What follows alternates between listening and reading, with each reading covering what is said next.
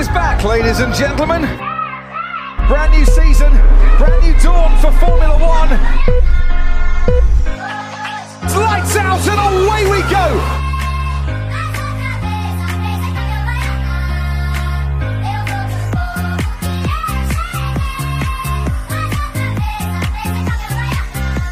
Welcome to the F1 Underground Podcast, a brand new podcast from the Underground Network focusing on all things Formula One. My name is Casey, and I am your host along with my guest, Owen. Today we're going to take some time to talk about our thoughts on the new season of Drive to Survive, the iconic F1 intro for 2023 that gave us the George Russell meme, and the Bahrain GP recap, and also a quick look into next week. So I guess let's get started. Very quick look. Yeah, very quick look. I'm really upset that you start out with your one race and then you have to wait 2 weeks again until the next race. Yeah, I also agree. It's like a tease. It's like, and I saw something too. I think with Indy, they're in the same boat. Apparently, it was like a meme today, that Jake Gyllenhaal one where he like goes into the fog, yeah. And it was like Indy when it comes back for a first like exciting race and it disappears for a month. I was like, a month? Yeah. Oh, that's brutal. Right? Oh my god. I think we have 2 weeks, and because there was supposed to be a week with China that they canceled, but yeah, because let's see, schedule. Saudi Arabia next round. Testing. Oh, that's testing. We already watched that. Round 2 up next, March 17th and 19th. So yeah, we have this weekend upcoming, and the following weekend is race weekend. Yes, but we'll get to that. We will get to that. First up, we'll just touch back on. It's kind of like a weekly recap, like news within the F1 world. Kind of not. First, Drive to Survive, season 5. Yes, it's back. Off of first thought, it's not my favorite season. Definitely not my favorite season. No, definitely not my favorite season either. No.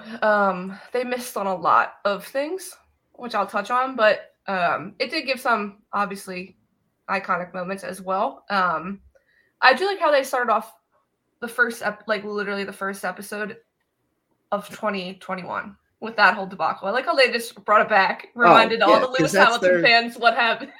That is their golden item right there. That's like their golden egg in terms of drama in the F1 world. They're like, I will say, compared to last season, this season definitely, or I guess 2 seasons ago in the F1 racing calendar, last season on Drive to Survive had so much more drama than this season did. So it's like, Netflix definitely was like, we got to bring this back just to remind people. But then they don't really touch on like Lewis and Max until the second to last episode. And even then, that's just like, hey, Hamilton's behind you, Max, by the way. And it's like, that's it. It's because Mercedes was like not there for half the season. No, you are right. So they were like, okay, they like brought it back. I feel like they could have kept it going, but then obviously needed to drop it. Some other favorite moments, obviously that team principal meeting. I know we talked about it last week, but there's no way that was scripted at all. No way. Every time it comes up, it's like the new, I don't know, like new, like iconic meme in F1. It's just, I feel like it's gonna be brought up all the time. People are gonna be talking about it all the time and everything. And I mean, it's, like we said, there's no way that was scripted. No. There's no way that Netflix like plugged any sort of things in there that weren't really in there. But yeah, I mean, that was one of the key moments for me. I wanna talk about the absolute bromance opening of Gunther Steiner and oh my god, Matteo Benito, or whatever the hell his name is. It's like a buddy cop movie with them. I was cracking up when they opened up with that, and I honestly can't remember if we talked about this last week, but I don't think there's ever been a better opening to it. No, it was season of Drive to Survive. Like, imagine that's the first ever season that you watched. Oh, like, yeah. Like how last year I did it, you judged me, how I went backwards. I watched season 4, then 3, then 2, then 1. Like, if that was the first thing you ever watched, you'd be like, is this a serious sport? You'd be like, no, not at all. Not at all. Not at all. Not serious. Not at all. No, but I think that short clip of opening up that way also kind of set the tone for the season, because the one thing I also did like, and we had kind of talked about this off a recording, but the show did a much better job this year of showcasing all the drivers as friends. Yes. And definitely having like a mutual respect for one another. And I personally liked seeing that so much more than just thinking like all the drivers are angry and hate each other. Because I think back to swimming, where it's like, all right, I have these people that I swim against, whether they're my teammates or not. And I think about it, and I'm like, yes, I want to beat you, but I do have a respect for you, and I am friendly with you. So it's like seeing the drivers that way makes them feel so much more personable to me. And it's like, you're not just a robot that's only consumed about, I'm going to win this race and kind of like screw everybody else. So I really like that. But there were also some key things that I think they were missing. But to back off what you were saying, like the first episode, I think it's first episode with Haas and everything, the episode about Haas and Mick Schumacher and stuff. Hearing Max talk about Mick Schumacher like that, I was like, Max, kind of like you. It goes a long way when you show that, like I said, when you show that these drivers aren't just robots looking to win. Like, you show that, like, especially Max. I feel like if you don't watch the show and you watch just the races every week, you're just thinking he's just someone who's winning all the time. Like, that's all his whole personality. And I'm happy he was back. That's the only thing that he cares about and everything, when that's not true. But I'm happy they showed that. I'm upset. I'm upset they barely covered Vettel's retirement. Oh, I'm so pissed they didn't cover that at all. I know it kind of came out of the blue, and it wasn't like it was a major story, but like not super, super important or anything. But like, he's a driver, he's retiring. That is a big thing to talk about. And it's just like the only kind of covering they did was with Perez when he found out. Yeah, it was Perez's interview, and he was like, "Oh, Seb has an Instagram? Like, what's the video?" And it's the one video of Vettel announcing his retirement, and he's like, "Oh." And then his reaction was everyone's reaction, so yeah, and that's fair. Like, I get it. Like, but if it pops up in the middle of the season like that, like, you're not going to be like, "Oh my gosh." But yeah, they definitely could have done a much better job of covering that. They also touched on it when the whole episode with Alonso and stuff, and someone's like, "It's all your fault. All this is changing," and Alonso's like, "No, it's Seb's fault." Yeah. I mean, he is the one that started it, but he started the whole pool of seat openings and everything. That's not what Seb wanted to happen. No. I obviously don't know him personally, but I can tell you that's probably not what he wanted to happen. Probably not. No. What else? I am also kind of annoyed with the whole Mercedes episode. They didn't even cover George Russell's first win. Yeah, that was, and like, they do show it because I have 8. Was it 8? Is it this episode or last episode? Oh, you're not finished yet, right? I have 8 minutes left in the last episode. Oh my god! And put it on. We'll live react with you. Yeah, we're gonna live watch it right now. One of the last 2 episodes, right? There's a scene where Russell and Hamilton are talking to a crowd of people and everything, and he mentions Brazil, and then they do cut away to him winning the race and Mercedes getting a 1-2. But like, you kind of canvas the entire season. You're showcasing that Mercedes isn't as good as they used to be, and that's okay. That is the overall story of the season. Is that, hey, they're not as good as they once were. No, but you have this race where they dominate, they get 1-2, and George Russell gets his first win as an F1 driver. So it's like, that's like when in years past when he was on Williams, they made like that whole scene like when he was crying in the media pen because he scored his first points. I'm like, have to make a point of George Russell's a rookie and then showing his first win with Mercedes. Yeah, I mean that to me, the fact that they just kind of like brushed over it and was like, it was kind of like, hey, here's the last race of the season. Oh, by the way, George Russell won one. Just so you guys are aware. Fun fact. Yeah. So I'm upset they didn't cover that too. I think it's. For George Russell's sake, he deserved to have that on the big screen. I mean, that was a good race to Brazil. That was a great race. It was a very good race. Yeah. And for him to come out on top of a race like that is even more of a, a point to how good of a driver he is and can be. So it's just, for him to kind of get snubbed like that out of like a spotlight moment, I think that would be really cool for him to be like, wow, look at this whole episode dedicated to Mercedes and everything, and then my win in Brazil. Like, you think he's sitting there like on his couch watching Drive to Survive when it premieres, and he's like, where the fuck is my win? Where he's like, where's Brazil? Where's my win, huh? And then gets to like the last episode, and he's like, oh, all right, I got a 5-minute like puff piece of just like, hey, by the way, you won a race, and he's like, thanks. Won Brazil. I know. Yeah. Mercedes got a 1-2 for the first time the whole season. Yeah, and they're just gonna toss it aside. Yeah. I don't understand why we needed to watch the Silverstone crash that many times. And they didn't even make it about. They didn't even make it about Joe. No. It was other stories they were telling that happened to have major points at Silverstone, and it was like, it was a massive crash at Silverstone. It deserves to be covered and everything. It was awful watching in live. Yeah, but I didn't need to see it three or four times. I didn't need to see his car being dragged upside down in slow-mo across the whole gravel. Yeah, it was definitely covered. It was very front heavy too. Like, it was a lot of the first couple episodes that showcased it. And like you were by the time you were at like the 4th or 5th episode, you were like, I've seen this 3 or 4 times now already. Like, I don't care anymore. Like, I don't want to see this crash. I also feel like it was a lot of kind of going off. I also feel like they covered the first few races a lot. Oh yeah.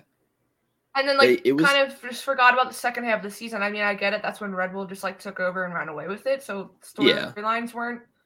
But I was like, okay, I'm sure there's other things. But yeah, I did not need to watch Joe Grenier go across the gravel that many times. Yeah, that was pretty brutal. And it's also like, again, it was a big crash. It deserves to be like covered, and it's definitely worth talking about. But like, we're going over things that you like Netflix missed over the course of the season. There were other things that you could have talked about, like my biggest gripe, the Haas pole position, not even mentioned. Oh, I know. Not even mentioned. It's a huge thing for that team. It was such a great thing. It's a massive thing for that team. And it's spoke about not like never during the show. And you're like, how do you just not bring this up? Like, you have 4 seasons before this show proving that Haas gets beat up all the time and all the bad things happen to Haas. And especially with Kevin Magnussen, like he's been a main staple of Drive to Survive for so long. And then you don't show that he gets a pole position with Haas. And it's just like, how? And them celebrating. Yeah, them freaking out, like all the stuff that, I mean, I know we kind of joked about it last time. Like, I know he lost it immediately, but that doesn't matter. Still, like, we were so used to seeing, we were so used to seeing the 6, cars of Ferrari, Red Bull, and Mercedes at the top of the grid, and all of a sudden you're throwing a Haas in there. People are like, "Whoa, this is a nice, breath of fresh air." Like, I'm upset. That is my biggest gripe, that they didn't show that at all, because it's like that would be such a good storyline too. Like, you could throw a montage in there of all the crap that Haas has gone through. And you thought they were going to when they made the whole thing about how K-Mag came back, like in the first episode. Yeah. Like, so you thought, like, just fast forward to the end. That's what you normally do anyway. Yeah. Oh, I was so annoyed. I'm also kind of annoyed. Netflix F1 and... Excuse me. You missed a crucial detail of the 2022 F1 season. Sincerely, a podcast is only 2 episodes out. By the way, have a GP in Philadelphia. Thank you. Yes, please bring Grand Prix to Philadelphia. We should talk about that sometime. The layout of the... We should talk about that. We could do that next week because we can't talk about Jeddah preview for that long. Yeah, okay? You're right. You're right. Okay. Stay tuned next week. I'm also... Thrilling episode of our imaginary race. Can't wait. If it got some traction... Nope. Listen, if you got some traction and it showed up and happened and you're in the paddock, would you not be like, we did it? This was me. This was us. This was all us. We could just stand there next to drivers while the national anthem is playing. I'd be on the floor. Our names are the architects of the circuit on F1.com. Okay, we're getting carried away. My last thing that they didn't really talk about, the Singapore craziness and Pierre Gasly almost running into the tractor. Oh, yes. Like the crane, like there's touchy subject with that anyway because of Jules Bianchi. Like, why didn't they not bring that up? They literally just skipped right over. I mean, I get why, because the FIA were under fire for that, and Gasly had every reason to be pissed, but... Yeah. I almost wonder if because the FIA was under fire so much for it. Probably. Like, they probably stepped in and were like, hey, don't talk about this. Like, because if obviously there's got to be some form of contract between Netflix and the FIA. So you have to, there had to be some sort of communication of like somebody saying like, hey, don't talk about this. We got enough crap already for it. Like, right. Don't touch it. Meanwhile, Netflix was probably like potential storylines of the season. It was probably on there, like. Oh, for sure. Especially because they talk about, I mean, they don't talk about the crash that much in season 1 when they're at that episode with Leclerc and Gasly when they introduced them. But oh, yeah. Still, you could backtrack because you've mentioned him before. They definitely could have talked about it along with everything else that we're talking about now. Like, you had the time to bring it up, and I'm honestly amazed too that this season, I think as well as the other seasons, are only 10 episodes. Like, right? Yes. Are they all 10 episodes? I think so. Maybe it's Netflix's formula. Maybe people just like 10 episode formats now for seasons. But like, even if you went to like 13 episodes, like people would probably love that. Like and especially like with F1, with how many the schedule's getting longer. Like, I feel like you're going to get more content. You're going to get more drama. Oh, yeah. So you got to build it in. It's going to be much harder as a writer of Drive to Survive next year, to kind of craft storylines and fit everything into a 10 episode season. Like, especially with what you're saying, like races, there's more races being added. Like all this, like, especially all the stuff happening this year with like Aston Martin. Like, you already know from this race. You already have first race, so many Aston Martin's getting talked about. Like, yeah, with the Alonso move from, you could bring that from the continuation of season 5 to season 6. Yeah. Like, you could talk about that. You could talk about the first race. Like, there's already a good amount of stuff that they could talk about. So, yeah, they could definitely benefit from like a 13 episode season, and you won't get complaints from people. Like, people love the show. You're not going to get complaints that a season's too long or that a season is, there's too many episodes to watch or anything. Like, make it longer, please. Cover more stuff. Like before, in the previous seasons, I feel like they did a good job at covering each team, at least somehow. Like, you didn't get Williams. You didn't get Williams this past season. You didn't get you got some AlphaTauri, but you didn't get Alfa Romeo. You got the AlphaTauri when Pierre Gasly was leaving. That's what you got from AlphaTauri. Yuki was upset. You didn't get every team. I'm like, okay, give me the Williams because obviously, you had Latifi and Albon, but still. Latifi. But yeah, there's definitely, they could easily make it longer. I don't think anyone's going to be upset. How many? There's 20 teams, right? No, there's 10 teams, 20 drivers. No, there's 20 drivers. That's right, 10 teams. Look, 10 teams. Look at that right there. Well, are you new here? All right, relax. You could do an episode a team. You could easily do an episode per team. And cover like a major storyline from each team that season. Because I'm sure there's one. Some will definitely be more boring than others. Like, like Red Bull. Like if Red Bull has a dominant season again, which they most likely will, what are you going to cover? Oh, Red Bull won again. Cool. All right. Put out a 30-minute episode covering something, and then you're good. But that's probably not. I think this upcoming season will be better. They already touched on the rookies, so they could do another whole episode on the rookies and the drama behind them. But the rookies, the rookies episode would be nice too, because it keeps you kind of, if you're a person who only watches Drive to Survive to keep up with F1, you're staying more up to date with people's, names and who they drive for and when they were signed and everything too. Well, because they normally make a big deal with the rookies. I can clearly picture the end of season 1. It ends and then they cut. I don't even know if it's an after credit scene, and it's Lando going up the elevator. He looks like a child. Oh yeah, I do remember that scene. Actually, it was when he's coming in. Yeah. Yeah. So they could easily make. I'm sure they'll make at least 1 or 2 episodes about the rookies, but I hope so. Yeah. Anything else on Drive to Survive? No, just again, I'm pissed off with Netflix for not covering Haas. And Sebastian Vettel, give him his roses. And Sebastian Vettel, I can't complain about them not covering Vettel and then not also kind of cover him. Yeah. But yes, do better, Netflix. Do better. Do better. Hashtag do better. All right. What?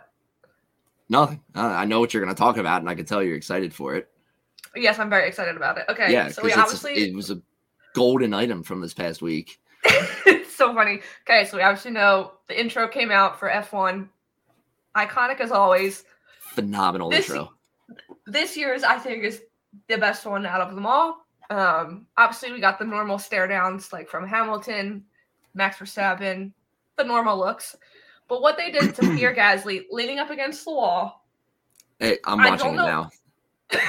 I don't know why Leclerc. I mean, I get it because that's probably how the season's going to go. Looks sad boy Leclerc against the wind. Yeah. Yeah. And then George Russell.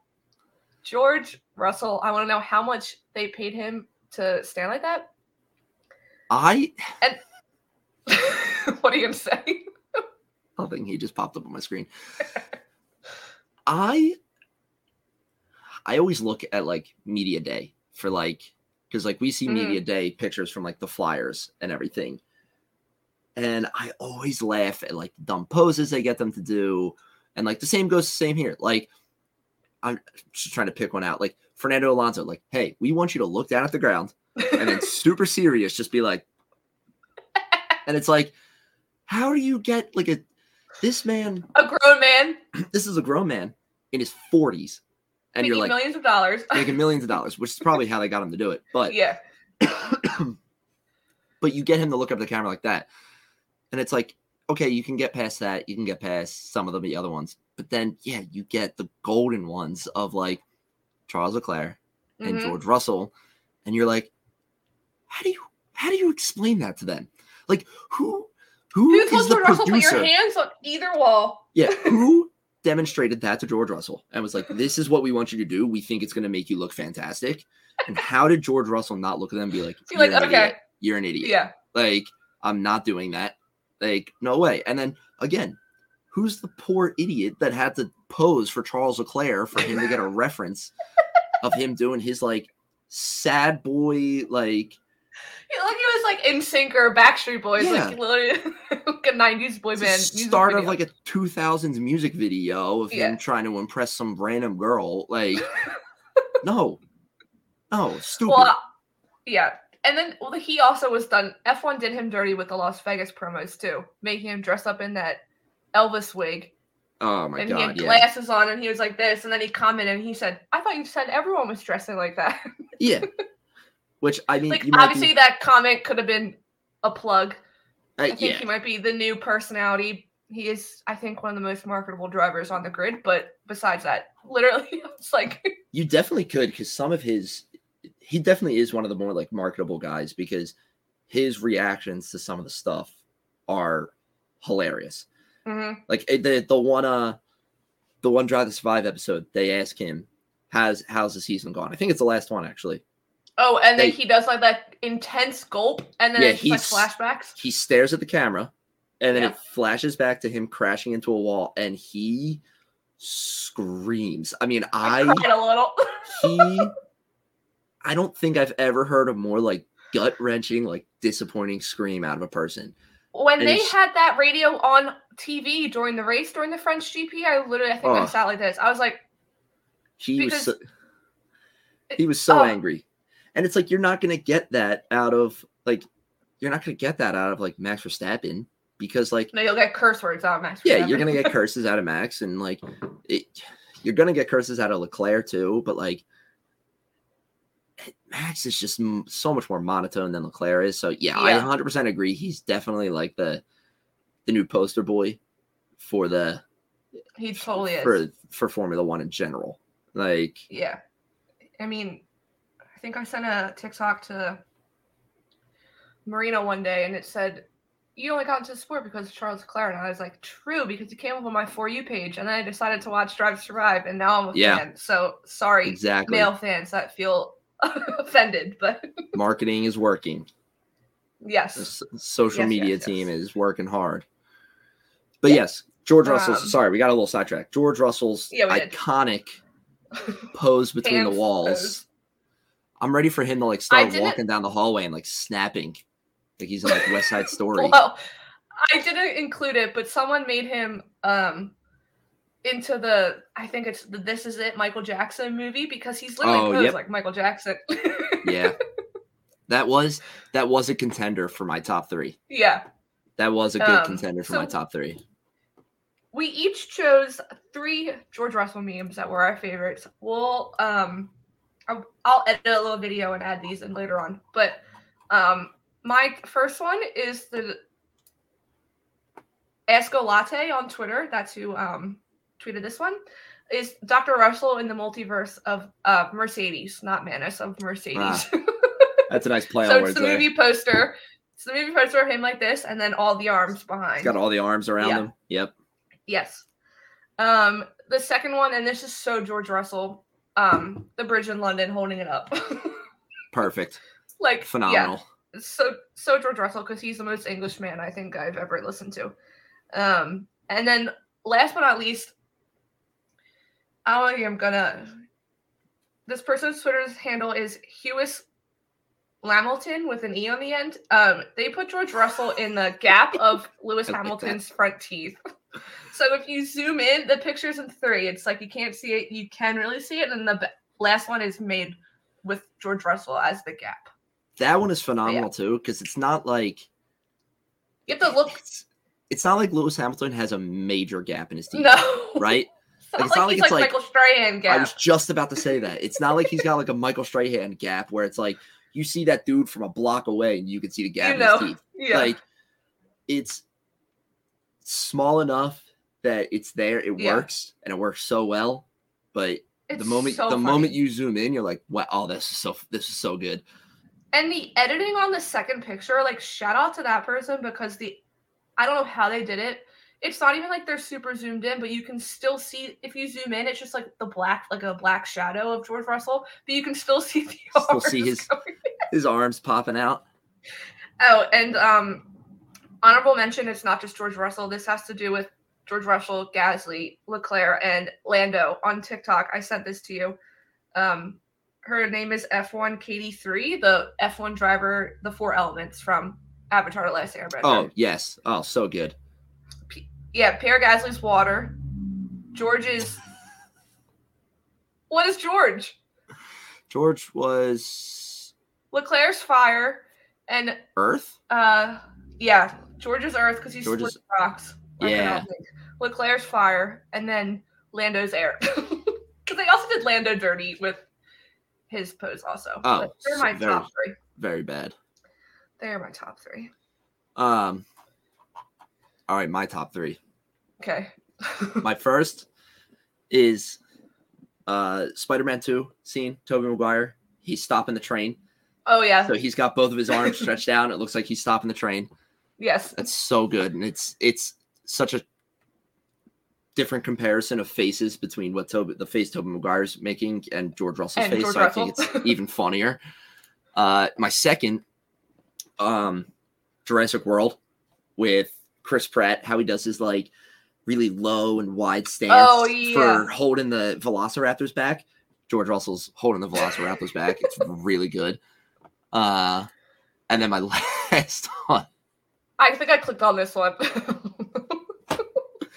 I don't know who came up with this idea, but it is genius. George Russell is in the Mercedes logo. Yes. And they have taken out the 3 prongs of the Mercedes logo, flipped George Russell upside down, and then put him in. And I beg, please, if somehow special livery for one weekend. If somehow the Mercedes AMG social media team is listening to this podcast, please put that on the nose of the car. Because there's that Mercedes logo right on the nose. And any shot of them coming down a straightaway, you see it right there. It's right there. Please. Please. Oh, that's all Verstappen season is rearview mirror is George Russell coming down. Yes, that's all it is. That would be so funny. It would be like, remember the whole thing on TikTok going around with the girl was a graphic designer and she was remaking companies' logos? Awful. Yeah. Yes. It would be exactly like that. That would be the same kind of caliber of move, and it would be so good. So good. I feel like he was probably cracking up at them also. I mean, F1 put it out there. They made him on the green screen. They're like, internet, you know what to do. But like, I need to know what he thought. Like, he had to. I wouldn't be shocked. I'm gonna see if he's liked any. I think he's on Twitter. I would love if he came out and was like, "This is my favorite." Like, well, last year there was this meme going around, and it was like George Russell's the type of guy, and like you finished like George Russell's the type of guy to clap when a plane lands, and he ended up tweeting saying, "Yeah, he totally is." He hasn't liked any of them. No, and I'm looking at his Twitter now. He hasn't like tweeted any out or anything. I don't think he's very active on Twitter. His most recent tweet was from March 5th, just talking about how Mercedes not where they need to be right now and everything. Yeah. But I need to see his reaction. But dorky little smile on his pinned tweet too from his P1 in Brazil last year. Yeah, because that should have been talked about, but we're not going back.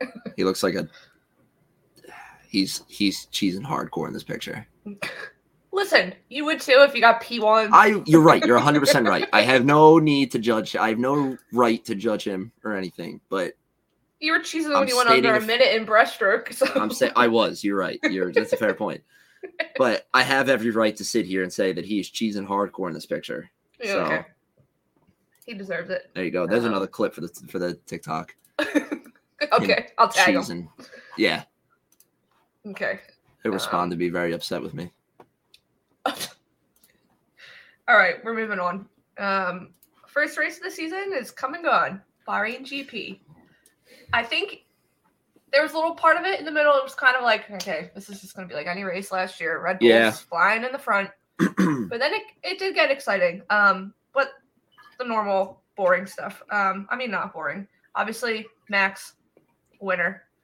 Followed by Perez on P2 and Fernando Alonso, P3.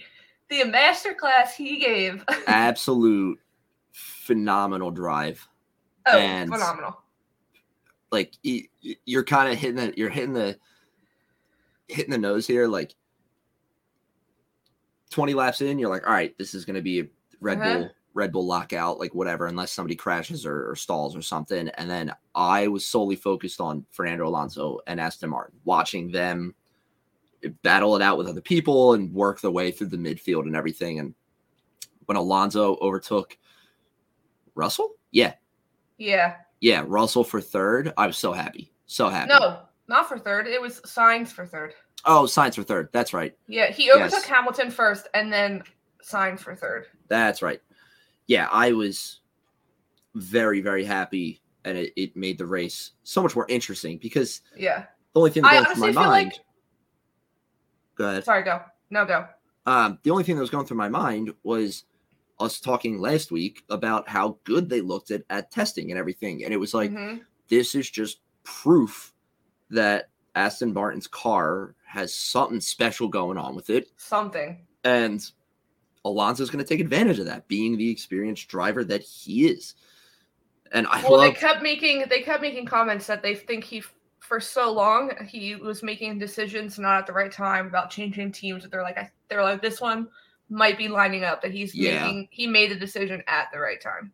I loved there was a radio clip after the race had finished, or like a couple laps left, where he was like, "What a lovely car to drive," and I was like, "This dude sounds like he's out for like a Sunday cruise." There literally was a few laps left, and he was like, "This is a great car." And then he was like, "Where's Lance at?" Yeah, he's asking about Lance. Like, I was like, "This dude sounds like he's out for like a Sunday cruise down like the West Coast." He's like chilling. He's got no care in the world about what happens. He's so happy, and it's like I gotta imagine that, like, and it's gonna sound stupid coming out of my mouth, but like when you're happy with the car, you drive better.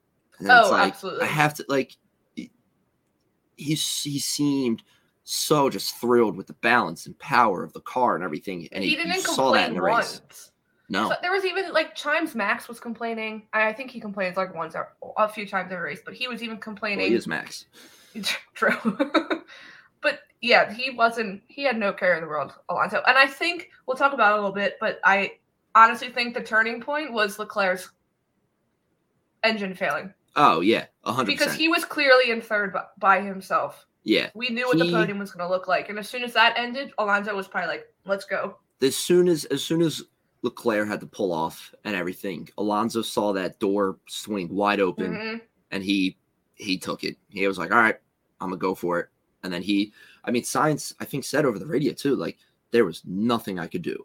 Like, no, he even, Sainz said at one point, if he tried pushing it anymore, he didn't think he was going to finish. Yeah, see, he would have ruined the tires then. But yeah. I mean, I have more on that coming up with like the gaps and stuff, but yeah, I think that was the turning point, was Leclerc not being able to finish. And Alonso was like, this is not coming for third. Yeah, he was in a rocket ship, and there was no stopping. So was Red Bull. Red Bull was told, I saw Red Bull, they told them to turn down their engines. Yeah. Because they didn't need to be using the full power. I was like, oh, it's gonna be a long season. I mean, if they're in that much of a lead, like, no need to kill the car. Like, no. You got that much of a gap between people. Like, don't kill the car. Like, no, you're already winning. It's enough. Yeah. And obviously, driver of the day, as voted on, was Fernando Alonso. Deserved it from start to finish. That is that's my personal driver of the day as well. Is he?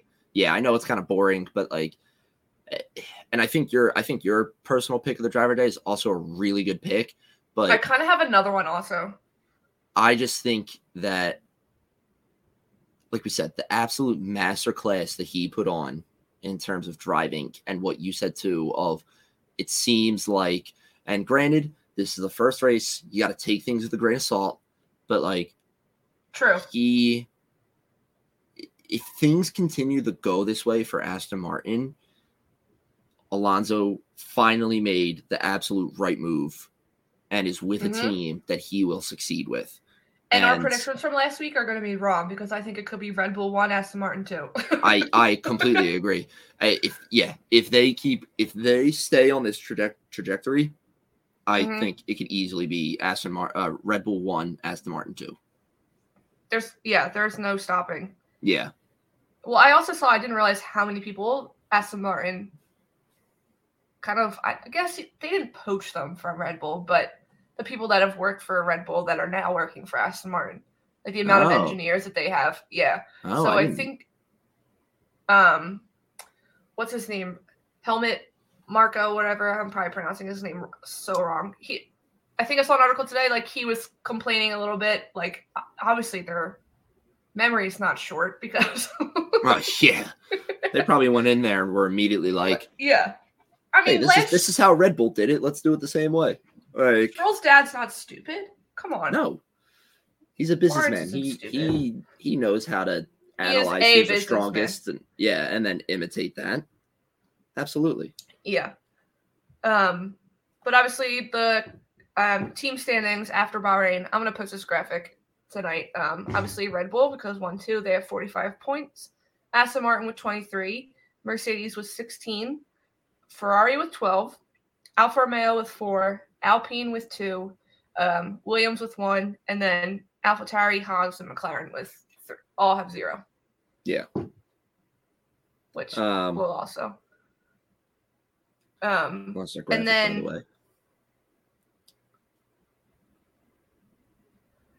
what's it called?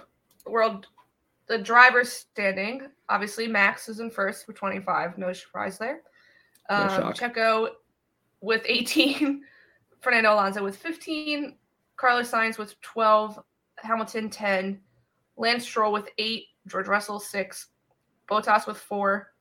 Gasly with 2. Williams with Alexander Albon with 1. And then I'm not going to say the rest have 0. Something about you saying Alexander Albon with 1 just sounds so pathetic. But I mean, he got into the points, though. He got points on the first race of the season. And Logan for Williams, Sargent was, yeah, and Logan Sargent was 12. So yeah, he's not far behind. They might be one to watch. No. All right, so you mentioned it. Your personal driver of the day, you said Fernando Alonso. Yep. I said Pierre Gasly. They didn't show him nearly enough on the TV broadcast, but he started P20 and ended up P9. So that is fantastic. He drove incredible. I wish they showed him more. He deserved to be showed more.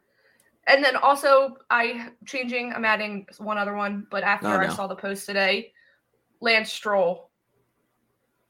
He's also with his driver of the day. Yeah, I didn't read that post yet. I should have read it. The amount of because I screenshotted it. The amount of he didn't just break his wrist. Wait, what? He didn't just break his wrist? So it says on Saturday, February 18th, I crashed on my bike while training in Spain. The scan showed that I had a fracture and displacement in my right wrist, a fracture in my left wrist, a partial fracture in my left hand, and finally another fracture in the big toe of my right foot. Oh my gosh. And somehow he was P6. I mean, after that is P6 and had surgery.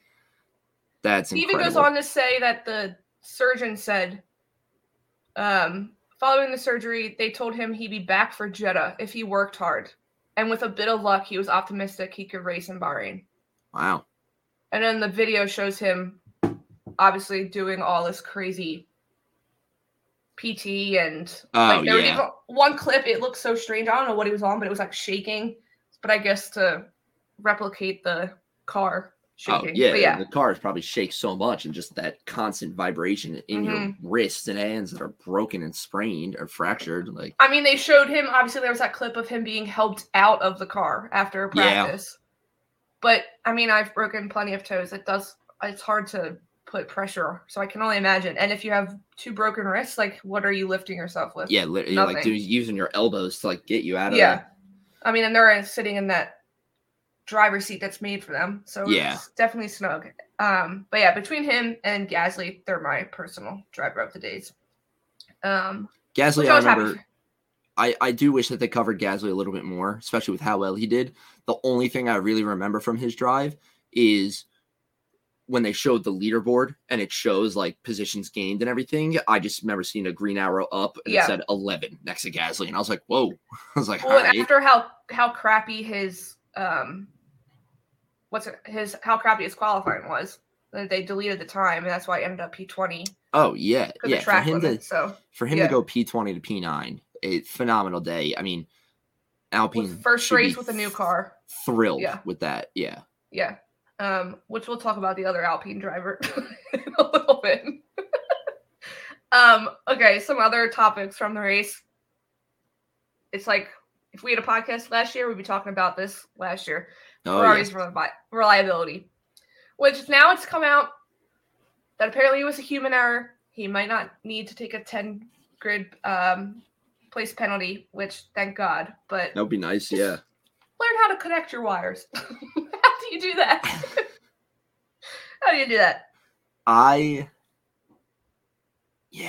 mean, it sucks for Charles for the first race. It's like always him. Why always him? It's so There's literally a clip that came out today. I didn't see it on. Apparently, it was on during the race because I think if I should have recorded live reactions because when I saw that he was pulling over to the side, I think I stopped breathing, and then I went no.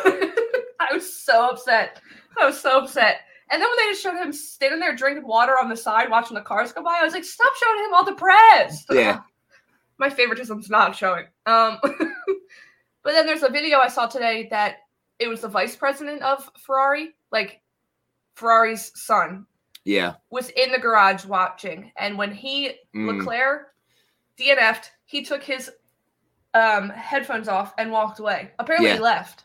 So there's people are freaking out because they're like, why didn't he? There's two drivers. Like, how is he leaving? People are like, because clearly by that point we knew Carlos Sainz was not going to do anything. Yeah, and it's like, yes, there's two drivers. It would have been, I'm sure Carlos Sainz would have loved if he stayed there, and if he did leave, it would have been nice to show his support for Sainz. But like, you also got to think like, if your last name is Ferrari, so right, like, and if you're a person, your last name's Ferrari, and you're watching an F1 race, and one of your cars just shuts off, that has to be like the most like humiliating and painful thing. Oh, like, so that I completely get why he would have just been like, I'm out. Like, see you later. I'm not staying here watching this. He literally was just like, yeah, and walked away. I don't blame him for that at all. No, I don't blame him. That makes so much sense. But I do have to point out, I saw this today. I knew his reaction time was insane, Leclerc, at the beginning of the race, because he jumped on Perez. I think he caught Perez sleeping. He did have a really good start. So it's someone like Googled, how quickly do F1 drivers react? And this is the average reaction time of an F1 driver is approximately 0.2 seconds. Ooh. Leclerc's reaction time, this graphic, it was on TV. They have Leclerc's and Verstappen's. Verstappen's reaction time was 0.23 seconds. Okay. Leclerc's was 0.14. Ew. Right? Ew. I mean, he must have been. I mean, we played the game the other day. He must have been literally. In that sport, I mean, in this sport, that is definitely everything. But I mean, that is just disgusting. That's disgusting. Mm-hmm. For him to have that quick of a reaction time, especially compared to Max Verstappen, too. Like, except Verstappen was 0.21? 0.23. 0.23. He was almost a whole tenth of a second faster than that's huge. Verstappen. I mean, that's... Like, I want to see Perez because Perez was totally sleeping on Leclerc. Yeah, I remember watching the start of the race, and he got a good jump off the line, and I was like, ooh. And then, obviously, it didn't, pan out, but, like, there are still very good things that came out of that race for Leclerc, and one of the good things now is, like you're saying, like, it may have just been like a set of, like, crossed wires, which is, like, very annoying that it happened. Like, it sucks that it happened for him and everything. And I absolutely, like, you don't want to have your first race of the season start that way, especially considering the last Bahrain Grand Prix. Yeah. But kind of going back to the same thing, like we were talking about Aston Martin, like, it's the first race. You got to take it with a grain of salt. It's a long season. Yeah. I mean, the car cutting out, unfortunately, that is, like, one of the things that, like, it doesn't matter what race it is. Like, doesn't matter that it's the first or the last, or it's that one race you need to overtake somebody in the constructors, like a team in the constructors championship. Like, it sucks. Yeah, next week. Next week Red Bull could have, like, Max could DNF and look exactly, yeah, and then they're back. They're back in the race for the like drivers and constructor championship. So the rivalry everyone wants. It was hard to watch because. I mean, I said it to you the other day, like, I'm starting to become more and more of a Ferrari fan. So it's like, that was tough to watch, but I'm trying to stay positive. And like we mentioned earlier, after watching that, like, Drive to Survive, like, you just saw the hope dwindle in him through the whole season. Yeah. You see, and it's tough too, because you see everybody then jumping on social media and they're like, oh, another bad season for Ferrari. And it's like, I get why you're saying it. I even laughed at some of the stuff. The whole pit crew, the whole what's the word? The wall that they all sit at, like team principals sit at and everything. Pit lane? The pit lane, thank you. Well, no, it's like the pit wall, whatever it is. Yeah, the pit wall, that's what they're... Yeah. And they all have like clown masks on the entire row of Ferrari and everything. Like, hilarious. But I don't think Ferrari season is over.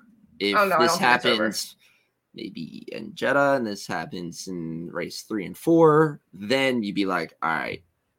I think they're... Yeah, well, race 4 is Miami, right? And that's last year's where it started going downhill. So so I sounded like his radio from the French Grand Prix.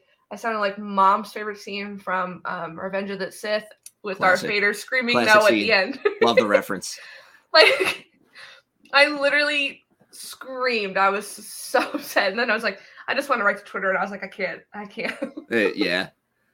I was going back and forth between this Twitter and my own personal Twitter. I was like, I can't. It was definitely... No, sorry, go ahead. It was, just again, it was definitely hard to watch. It sucks for Charles. And the fact that you're right, it always seems to happen to him. It's always him. And it's not the...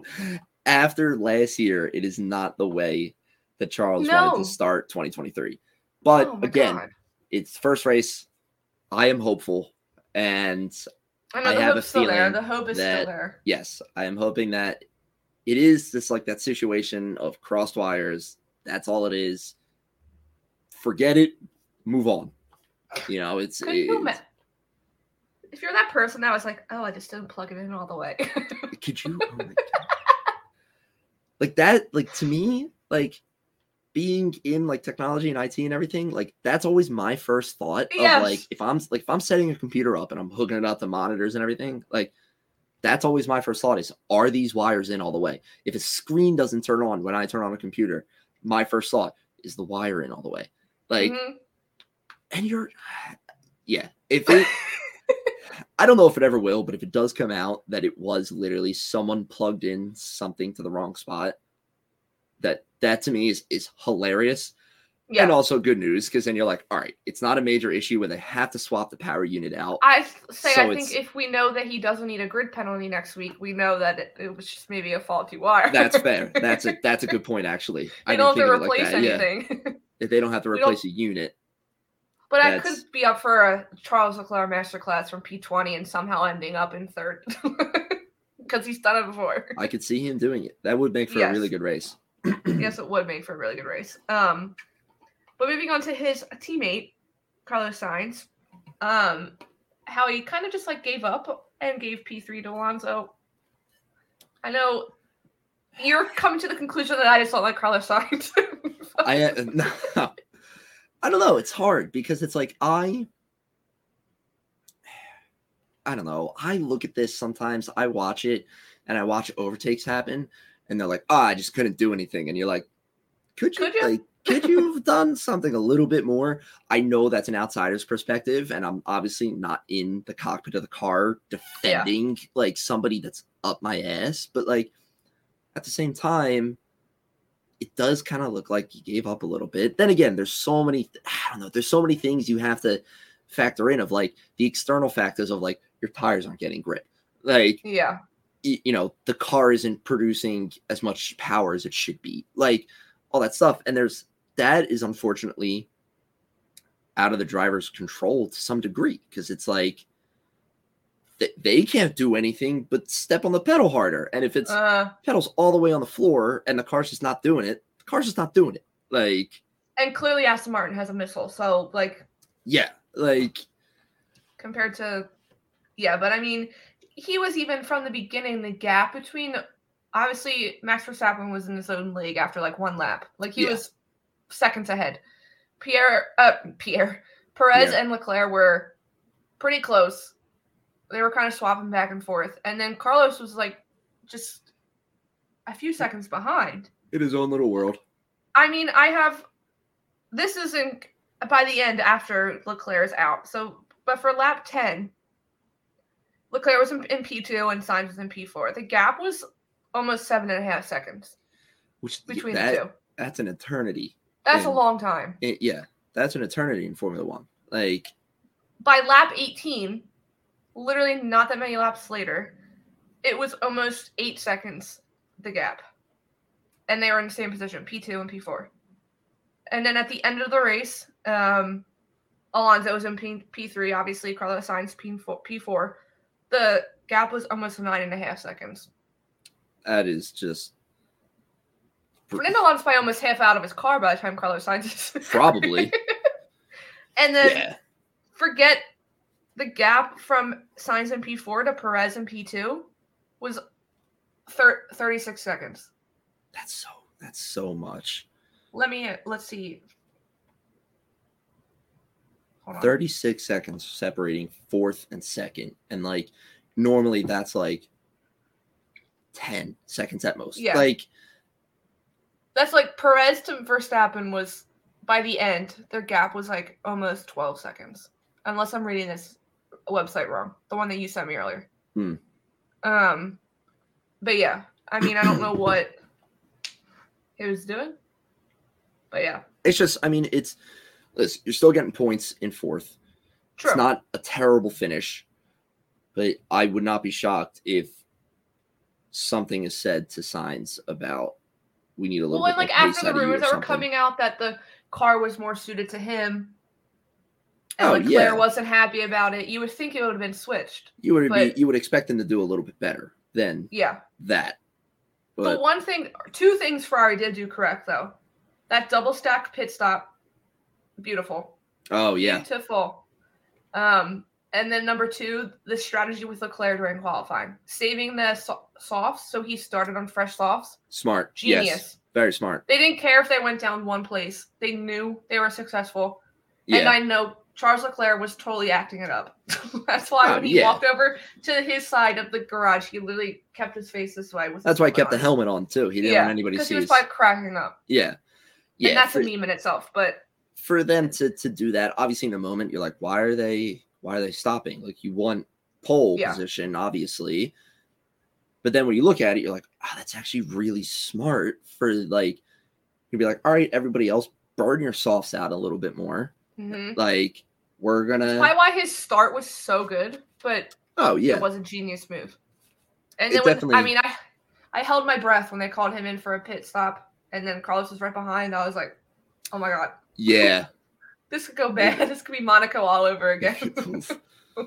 That's another ugly radio by Leclerc, where he's like screaming at them, like, "What are you doing?" Like, and you have Christian Horner saying, like, they just totally fucked Leclerc. They just everybody knew it. Like, everyone knew it. Some fun news. Esteban Ocon couldn't catch a break. This topic and the next topic that we're going to talk about are what I was looking forward to, I think, the most to talk about. It's because how? That's the question. I know. How? All right, you get the first penalty, his fault, right? Yes, his fault. Because he's over the line. The official F1 TikTok account posting that video, they're just roasting us. Oh my God. Kick him while you're down. Why don't you, F1? Right. But, like, you go over the line. Fault. Yes. His fault. Okay. He goes and serves a penalty, and one of his engineers touches the car before the 5 seconds are up. Yeah. Okay. Not your fault, but still, as a team, doesn't look good because it's like, you can't wait. Like, you can't serve your penalty correctly. So, again, you have to do it. And then you get another one for speeding through the pit lane. And it's like... He must have been so angry at that point. And then again, Esteban's fault. And it's just like, how? That, like, I don't know how else to, like, vocalize the confusion. It's just like, how? How are you... Like, at that point, because the only thing going through my mind at that point is, like, we've already been handed 2 penalties. I need to make sure I'm on my A game in terms of responsibility and driving. Not going over the white line at all. Yeah. Like, I'm not pushing track limits. I'm not, cutting corners. Like, slow the race down a little bit. You're clearly not having a winning race. So, like, at that point, save yourself the embarrassment of not getting more penalties. And then you go and speed in the pit lane. And it's like, how? What? Like, it's literally like cute, like the Oprah meme, like, you get a car, but only a spinal con, you get a penalty, and you get another one. You get another one. You get another one.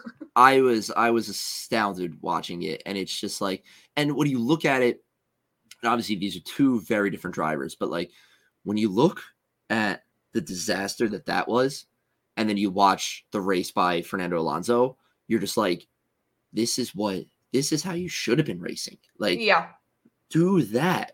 And it's or your teammate. Look at your teammate. He started because he got in trouble during qualifying, and look where he ended up. Yeah.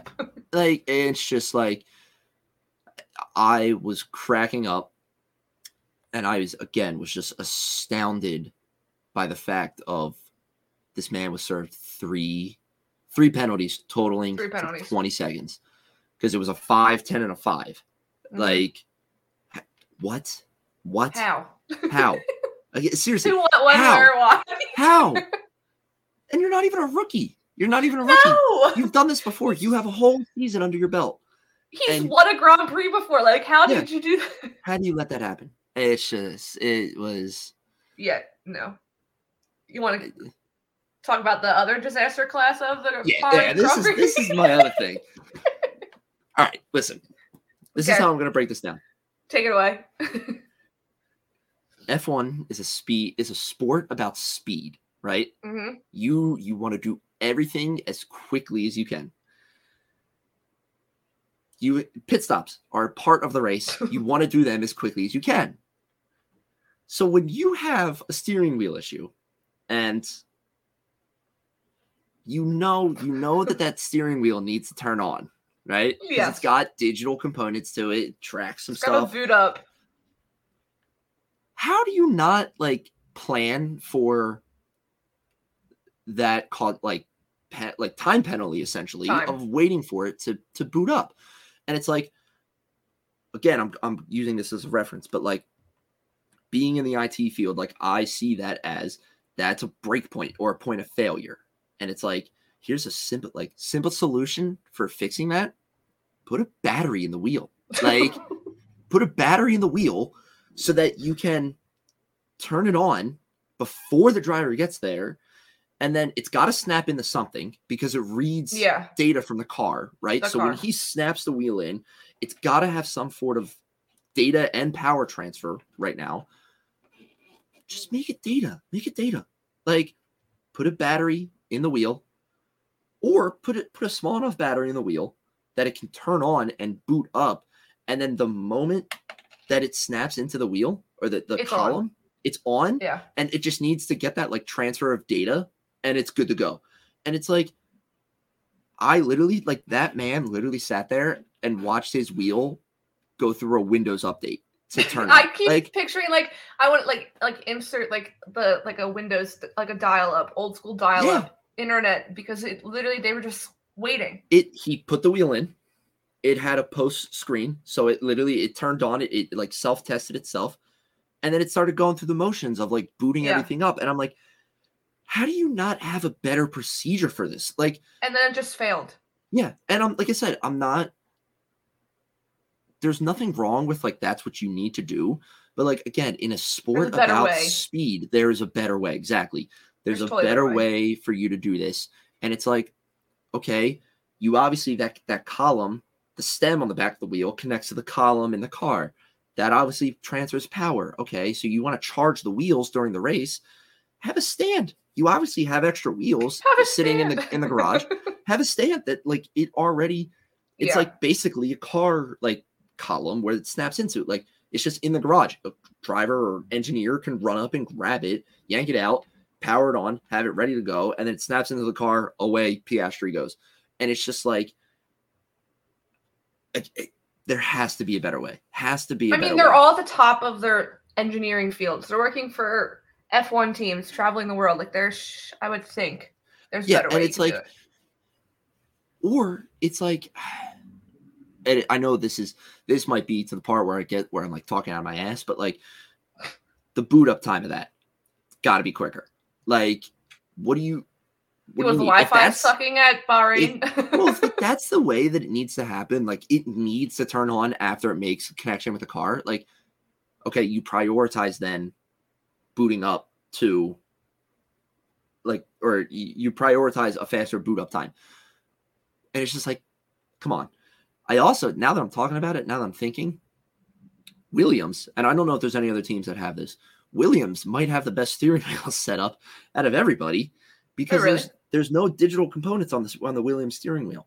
It's like a weird U shape, and where most drivers have that screen on the wheel, that is a physical screen on the car itself. Oh, so it's like a screen that has like Apple CarPlay. Obviously, it doesn't have Apple CarPlay, but just for comparison, and then the wheel is like divoted, so that way they can see the screen through the steering wheel and everything. And as far as I can tell, it's all analog buttons on the steering wheel itself. So in theory, to me, all that is then is just if the same issue occurs, it just snaps in, it makes a connection to the readout on the screen if it even needs to do that. Yeah. And then it's done. And then it's done. Williams pulls away. Like, yeah, that's a genius idea. Yeah. I mean, like McLaren has the stupid Kindle technology on the side so they can have interchanging ads. You think there's Hey guys, we're going to spend all of our McLaren's going to breach the cost cap this year for their stupid interchangeable ads and not anything that can actually help the team. That's what will happen this year. Yeah, that was my 3-minute rant on that. Poor Oscar Piastri literally got 15 laps in and then had to retire. Mm-hmm. Like he didn't stand a chance. It's just, I mean, it summarized that and Lando Norris. Like it just summarized McLaren's season. Like, oh yeah, it was a great preview of the season, and like jumping in the Lando Norris too. Like the fact that man had to stop every 10, 15 laps. He spent over 3 minutes in the pit lane. That is. I mean, I think I feel like I saw it somewhere. I really feel like they just gave up and started just running tests because they knew they weren't going anywhere. Yeah, why? Like I would honestly. Yeah, they just took it as like a practice, but still. If I was Zach Brown, I think his name is, right? Yeah. Like that's what I would do. I'd just be like, F1. I would just be like, hey, like screw the points. We're clearly not doing anything good in this one. No. Start taking care of the car or start doing this so that way we can figure out like what's going on. Yeah, no, I felt so bad for Lando. Every time they would be like, he's in the pit lane again. I was like, the poor kid's in the pit lane again. Yeah. I was like, what are they doing now? It's yeah. I went on to that. I think that article, another one you sent, I found, talks about it had all the like how many pit stops they had and when they had it. And literally for a while, it was just like Norris. Yeah. Because he had that many. I forget. I'm trying to remember what was wrong with the car, but I don't remember exactly. But they had to like pump air into it or something. Or like, yeah, they did. Like something weird. And I don't know why they just didn't retire the car. Like I think by the end they didn't. I don't even think he fully finished. I think he stopped with like. No, he did. You're right. No, they 55 laps. He stopped with 55 laps. Why would you make him get lapped? At that point, just have him like. Yeah, 6. I know I just said stops. Finish like retire the car, but if he's 55 laps in and you're doing the same thing that you've been doing for the past 30 laps, like let him finish the race. I feel like he didn't even. I don't think he got retired. I think he timed out. Because if you go in graphic, it doesn't say retirement. He did get lapped, so he may have been timed out. The gap to Max was 2. He was lapped twice by Max. Yeah, he definitely timed out then. That's awful. That sucks. Poor Lando. Poor Lando. I like Lando Norris too. So do I. He deserves so much better. He should have left with Daniel Ricciardo. He really should have. The memes with Daniel Ricciardo too. Oh, ESPN. Phenomenal. Yeah. ESPN. Like they didn't hold back. No, and they shouldn't. At all. They absolutely shouldn't. Like, well, that's what I was talking to a friend, and he was saying he also watches. If you're listening, hey Eric. He also watches IndyCar, and he was telling me how awful the McLaren team, or I think they're called Arrow something, in Indy are. But it's Zach Brown, because all he cares about is signing drivers. Big name drivers that don't do Literally, anything. he just like collects drivers like Infinity Stones, and then doesn't care about his Another good cars. reference. You're welcome. That was good. You got the Darth Vader one, and you got the Infinity Stones. Oh my gosh. You're welcome. Should be on streamer season. No. Anything else you wanted to? That was all I really wanted to recap from the race. I don't think there was really anything else besides Fernando Alonso taking it away. My biggest rant was about Piastri, because to me it was so stupid, yeah, and can be avoided so easily. Easily. But well, and I guess we could. I mean, out of all the rookies, Logan Sargent was the best. Yeah, which is good. I mean, which is a really good sign for Williams. He didn't end in the points, but he 12th. 12th. I mean, De Vries was 16th. So yeah, I mean, that's if I'm Williams, I am thrilled with the day of Albon getting points in 10th and Sargent in 12th, because from there you're hopefully only going up from there, you know. And whatever, I mean, sorry, one other thing. What happened to Haas? Hulkenberg was killing it. He made it to Q3. And then just like... I think he just didn't have the pace. The pace? Yeah. He looked like he had the pace during... I mean, compared to Red Bull and Aston Martin, like, that's a big... Yeah, like, those are big competitors in Q3, you know, but... True. Yeah, maybe he just didn't have the pace. I didn't hear anything like specific. I don't think anything like crazy went wrong. I just think he might have fallen back. But it happens. When you see the Haas in Q3, you get a little surprised. That's a win. That's a win. That is a win. Really, you know what? I really think my favorite team right now, Ferrari. Haas. Second favorite team, Haas. Haas. I think that's my list. You want me to get you a shirt with Gunther Steiner's face on it? Yes, please. You want a shirt like this with Gunther on it? Yes, please. Okay. And then on the back is like the dash cam picture from him and Matteo. I don't know. Oh yes. In the opening of Drive to Survive. Yes, or that's when he says in Drive to Survive season 1, we're a bunch of fucking legends, or whatever he says. Yes. That's even better. That is even better. I'll make you one. Yes. All right, quick preview, because obviously we'll have an episode next week where we decided now we're going to talk about our theoretical Philadelphia Grand Prix. Coming with a map and all. I'll have to draw it out now. Yeah, we'll have to draw it out. We've talked about it before, so we have talked about. Maybe I'll do a different one from you now, just to like. Change it up, yeah. I still think we have to stick with. I still think Boathouse Row would be iconic for a paddock. So. Oh yeah. Absolutely. But yes, then next week we'll talk more about the Jeddah Grand Prix, which is St. Patrick's Day weekend, with a lovely race time of 1 p.m. So I'm very excited about that. That's fantastic. Yeah. Yes. That's really nice. Because last week apparently I just lost my time frame and said that we were going to Australia next when we're not going to Australia. We're not going to Australia next. No. You should probably double check that before we start recording these. Yeah, no, I will. Like, we are absolutely sure that next race is in Jeddah. In Jeddah. But yes, so Jeddah, aka Saudi Arabia Grand Prix. But yes. Other than that, anything else? No. Looking forward to next week to discuss our fictional Grand Prix. It's our best episode. I'm so excited. All right. Thank you for listening today to the F1 Underground podcast. If you enjoyed the show, make sure to follow us on Instagram at UndergroundF1 and on Twitter at Underground_F1. Huge thank you again to Kyle and the guys over at Underground Sports Philadelphia for helping us make this show happen. Go give that show a follow as well. And we'll see you next time. Get ready for our Philadelphia Grand Prix. Lights out and away we go.